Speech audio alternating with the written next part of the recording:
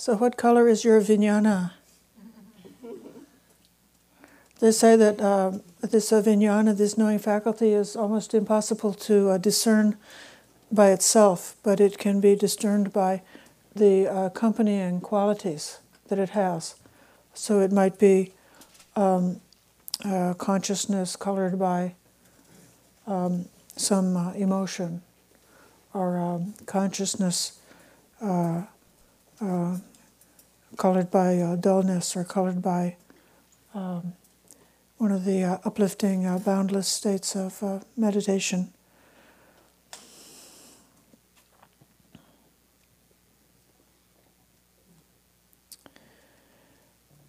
In the process of life, we probably, a lot of people ordinarily are maybe spending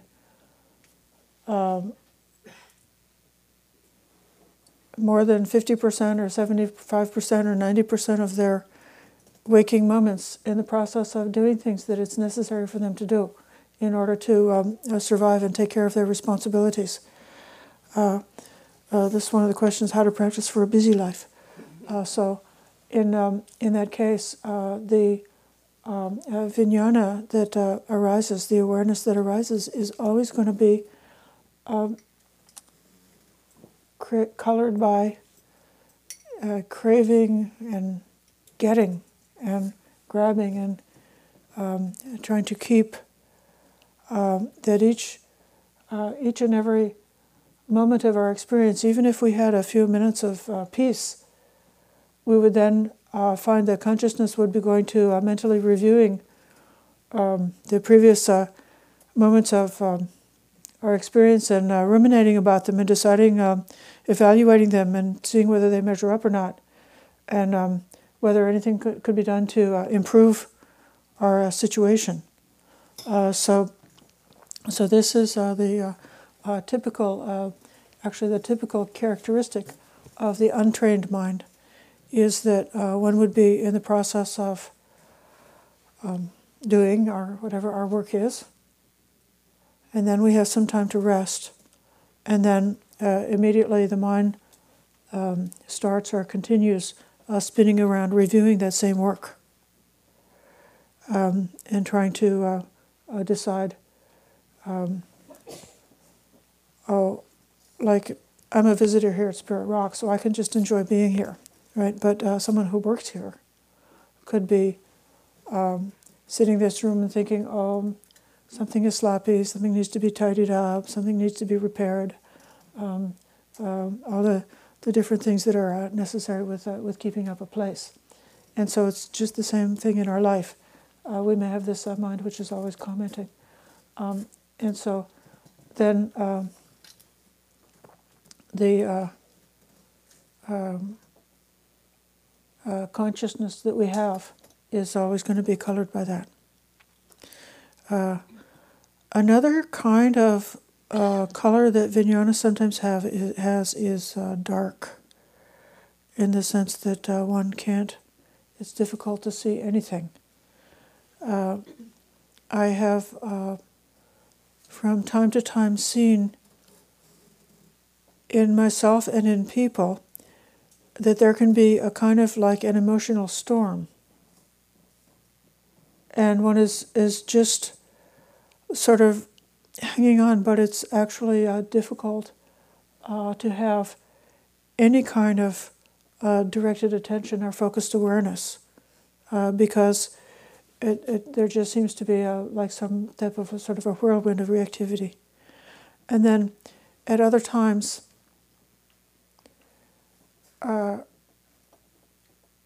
most particularly when we are getting into a state of non-doing, as we do with the practice of meditation. We are not doing a meditation technique.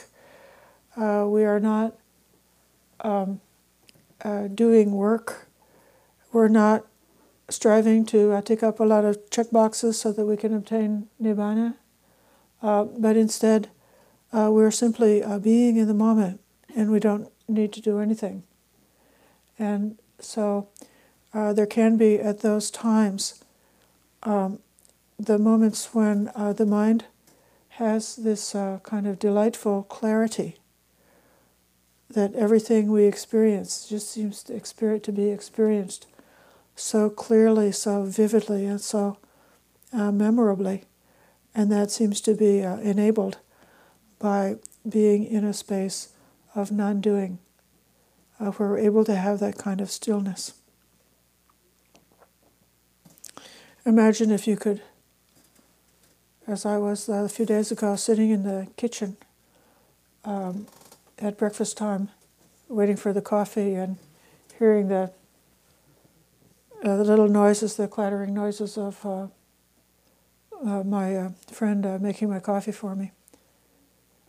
And open my eyes and I see the mop. And I don't need to even, I'm not even, the thought of mopping the floor is just not there at all. It's like I'm not involved with whether or not the floor is mopped. It's just color striking the eye. Because there is this time of the morning, there's this peace and clarity. So, in general, the question we might ask about vijnana is, what color is it? Particularly whether it's dark or bright. Can we see clearly or not? And then the second most important question, is the vijnana established or unestablished? And that means, is the vijnana trapped in a way which is kind of obsessive, where because of some type of drive based on craving, the mind is like striking again and again on the same object. It's there's something worrying or unsatisfactory or wanted or some kind of instability in our heart that makes the mind be going again and again and striking on an object that's become some type of an obsession for us. That's not freedom. That's the opposite of freedom, opposite of what we're striving for. And if we see that kind of mind, then we would be trying to investigate and learn how we can have the consciousness which is unestablished, that has the freedom to be fully present for each moment of experience that is arising up to our awareness, that's able to receive our experiences fully and then let them pass through without any holding. And so that would be the unestablished consciousness. I think that what's called established consciousness must be similar to the vijnana upadana khandha, the consciousness which is full of grasping, which is the aggregate part of the five aggregates. Now, there's the way that I've been explaining so far, as far as working with the heavy emotional reactivity in terms of the five khandhas, has been mostly around the ideas of developing mindfulness and using an analytical method to break an emotional complex into its pieces and to look at the pieces one by one until as the result of seeing all of it or any part of it clearly as it really is, the mind becomes able to let go of the grasping around that particular part of our experience. And every time, to whatever extent, the mind is able to let go of that grasping and holding, then we experience freedom and we get out of the reactive cycle. There are, however, some more general factors that one can develop, which will be a good prevention and generically stop emotional reactivity from arising in the first place by creating situations where the triggers don't trigger us anymore. And that will be the contemplation about the three signs of existence, anicca, anatta, and dukkha. So, especially anatta, which means non-self. So, usually we are most sharply emotionally triggered when our ego is on the line, or something is touching us personally, touching our own sense about our own personal individual safety, or touching something about our own individual personal me, my safety, my welfare.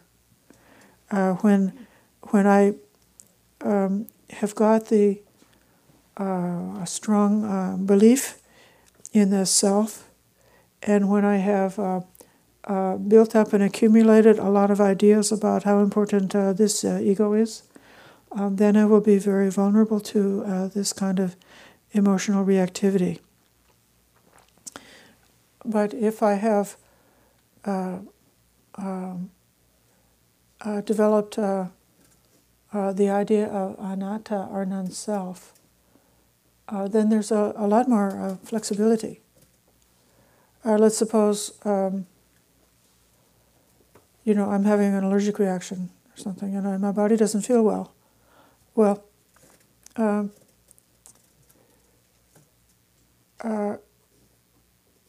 it might, if I've developed the perception of non-self, I would know this is not my body.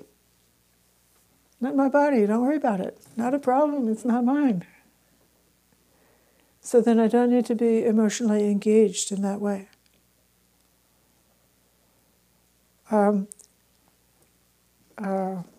My opinions, that's the other thing people get emotional about, their opinions.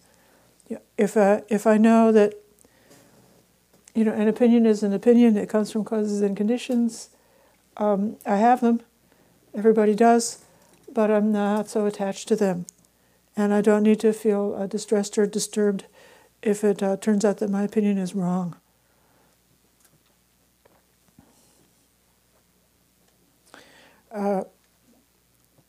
They say that when people wake up, they sometimes go through depending on a person's inclination or their abilities, some people can see impermanence really easily, some people can see non-self more easily, and some people can see dukkha, or suffering, more easily.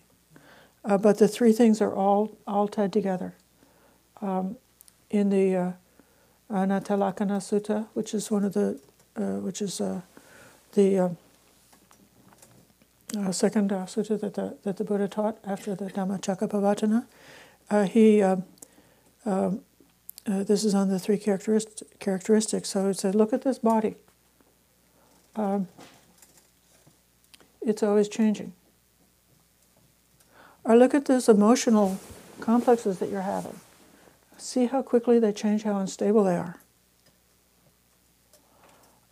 Even if you are really suffering, a whole pile of these questions that came are people who had their particular kinds of suffering because the particular things that have happened. And yeah, that's really real. But if you watch closely, especially if you're able to get a retreat, and watch closely the sorrowful, painful, and difficult situations that we're in, and watch how we're holding it.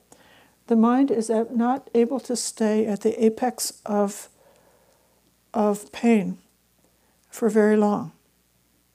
It comes and goes in waves. It's always changing. The most terrible thing that can happen our response to it, it's just because the nose can smell something really bad, and after you sniff that really bad thing for a certain number of minutes, those receptors for the unpleasant smell get dulled out, and you're not able to smell it anymore. Just the same way with our reactivity to things which are to be experienced as unpleasant. We're not able to sustain the continuous awareness of pain. It comes and goes. And this is another one of my early Buddhist, my personal early Buddhist experiences. Shortly after I heard about the Dhamma, my younger brother died of AIDS, and we had been particularly close. I was not prepared at all to cope with death, and it had not occurred to me that my immediate family was going to be taken away. So it was a big shock. And on a retreat, the advice that was given me in this very agitated, intense grief state was, don't go looking for trouble, don't go needling at the grief, but instead try to do some calming meditation, like breath meditation, just do tranquilizing meditation. And then whenever the painful thoughts come up, just watch that. And then when it subsides, go back to the breath. So I did that for 10 days, and I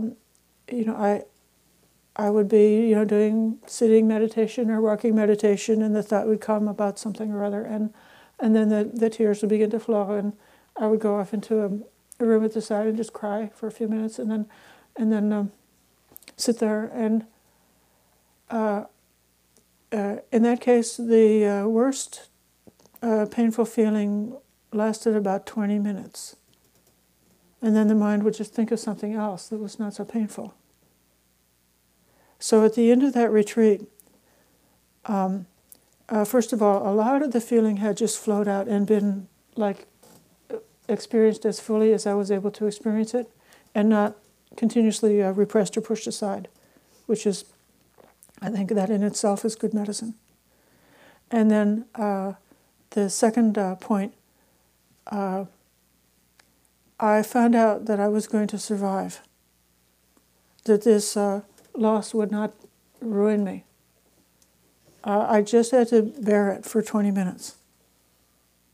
If I had enough strength to stand up to the worst imaginable pain that I knew at that time of my life, if I could stand it for 20 minutes, then I would live. Okay, so anicca then is kind of a friend, isn't it? If we can watch the instability of our emotional states, watch how it twists and turns and changes, then we can get out of the bag of perpetuating an emotional cycle, and instead of paying attention to how it repeats itself and persists, instead pay attention to how it changes and how there are the intervals in between, and pay attention to the calm intervals in between the times of agitation, and then let those grow. So anicca in that case is not our enemy but our friend. Seeing anicca, one also then can see this anatta, or this no self aspect. Some teachers emphasize non-self in terms of identification, like if I identify with my status, my possessions, the beauty of my body or the strength of my body, then I'm headed for trouble, because all of those things are impermanent. Or similarly, a little bit different angle on it, if I'm focusing on the ownership of things, also heading for trouble because of their impermanent nature. So I don't own anything, especially this form, these feelings, thoughts, ideas, and so forth. I develop the perception that these things are not mine. When I do my work, each time I make a work product, I write an email or something, I give kind of a blessing, a thought of a kindness for myself and the person who's getting the email, and then I let it go, and then when I punch it, it's not mine anymore. When I hit the send button, I don't own that anymore. And so just developing the a perception of non-self, contemplating that, thinking about it, reflecting about it, and then when you have any kind of moment, whether it be during your busy life or during your meditation retreats, that you actually experience non-self, or you experience the freedom of not owning all your stuff, then when you have those experiential moments, mark them very clearly. So, okay, this is what it's like to be dwelling in non-self. And by virtue of marking and noting it, that makes it more bright as a part of your experience, and then you're able to develop and expand that so that it becomes more of a continuous aspect of your life. And then the perception of dukkha, in particular in this context, in the context of emotions, of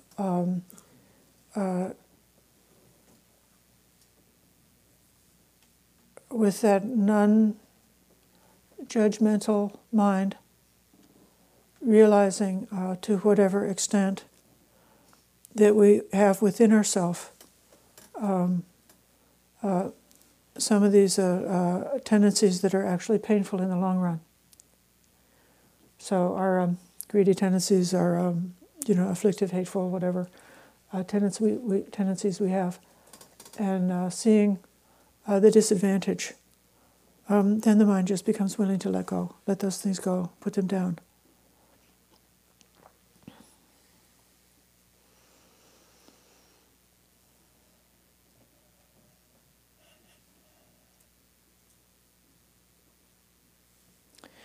So in developing these perceptions of about the 3 marks, we are learning to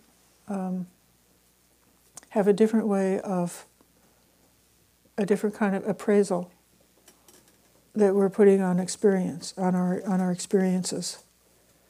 So let's say if somebody does something to me that's not fair, instead of having the appraisal that bad person did that bad thing to me and I'm the victim of it, we might have the appraisal, this is dukkha. It's difficult, painful to bear, and that's part of the life that we got when we took the birth as a human being, is that it's going to include some of that. And then it's not necessary to perpetuate the cycle of emotional reactivity.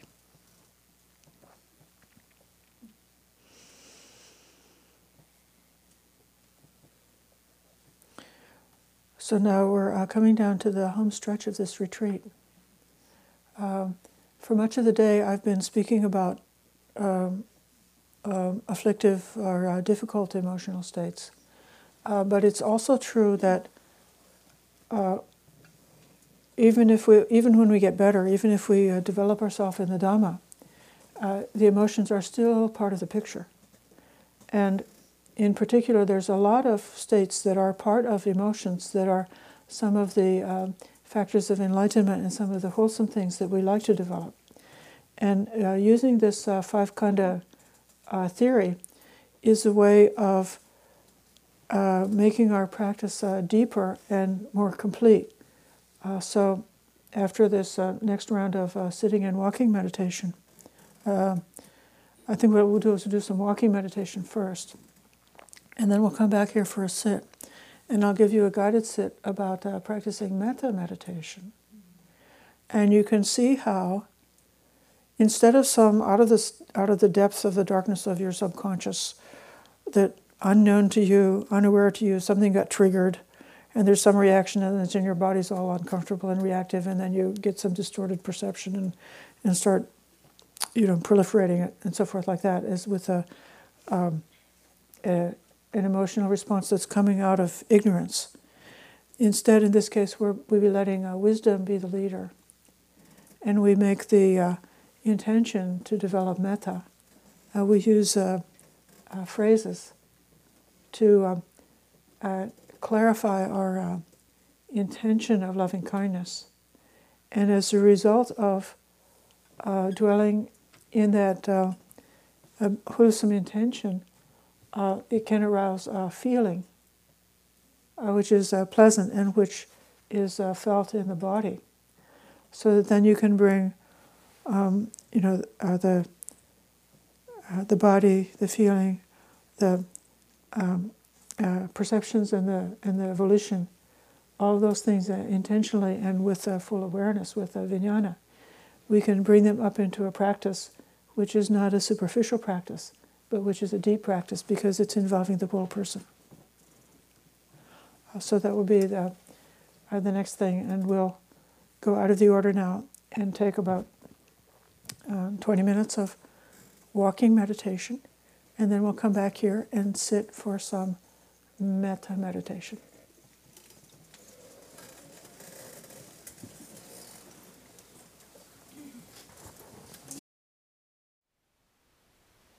Thank you for listening. To learn how you can support the teachers and Dharma Seed, please visit dharmaseed.org/donate.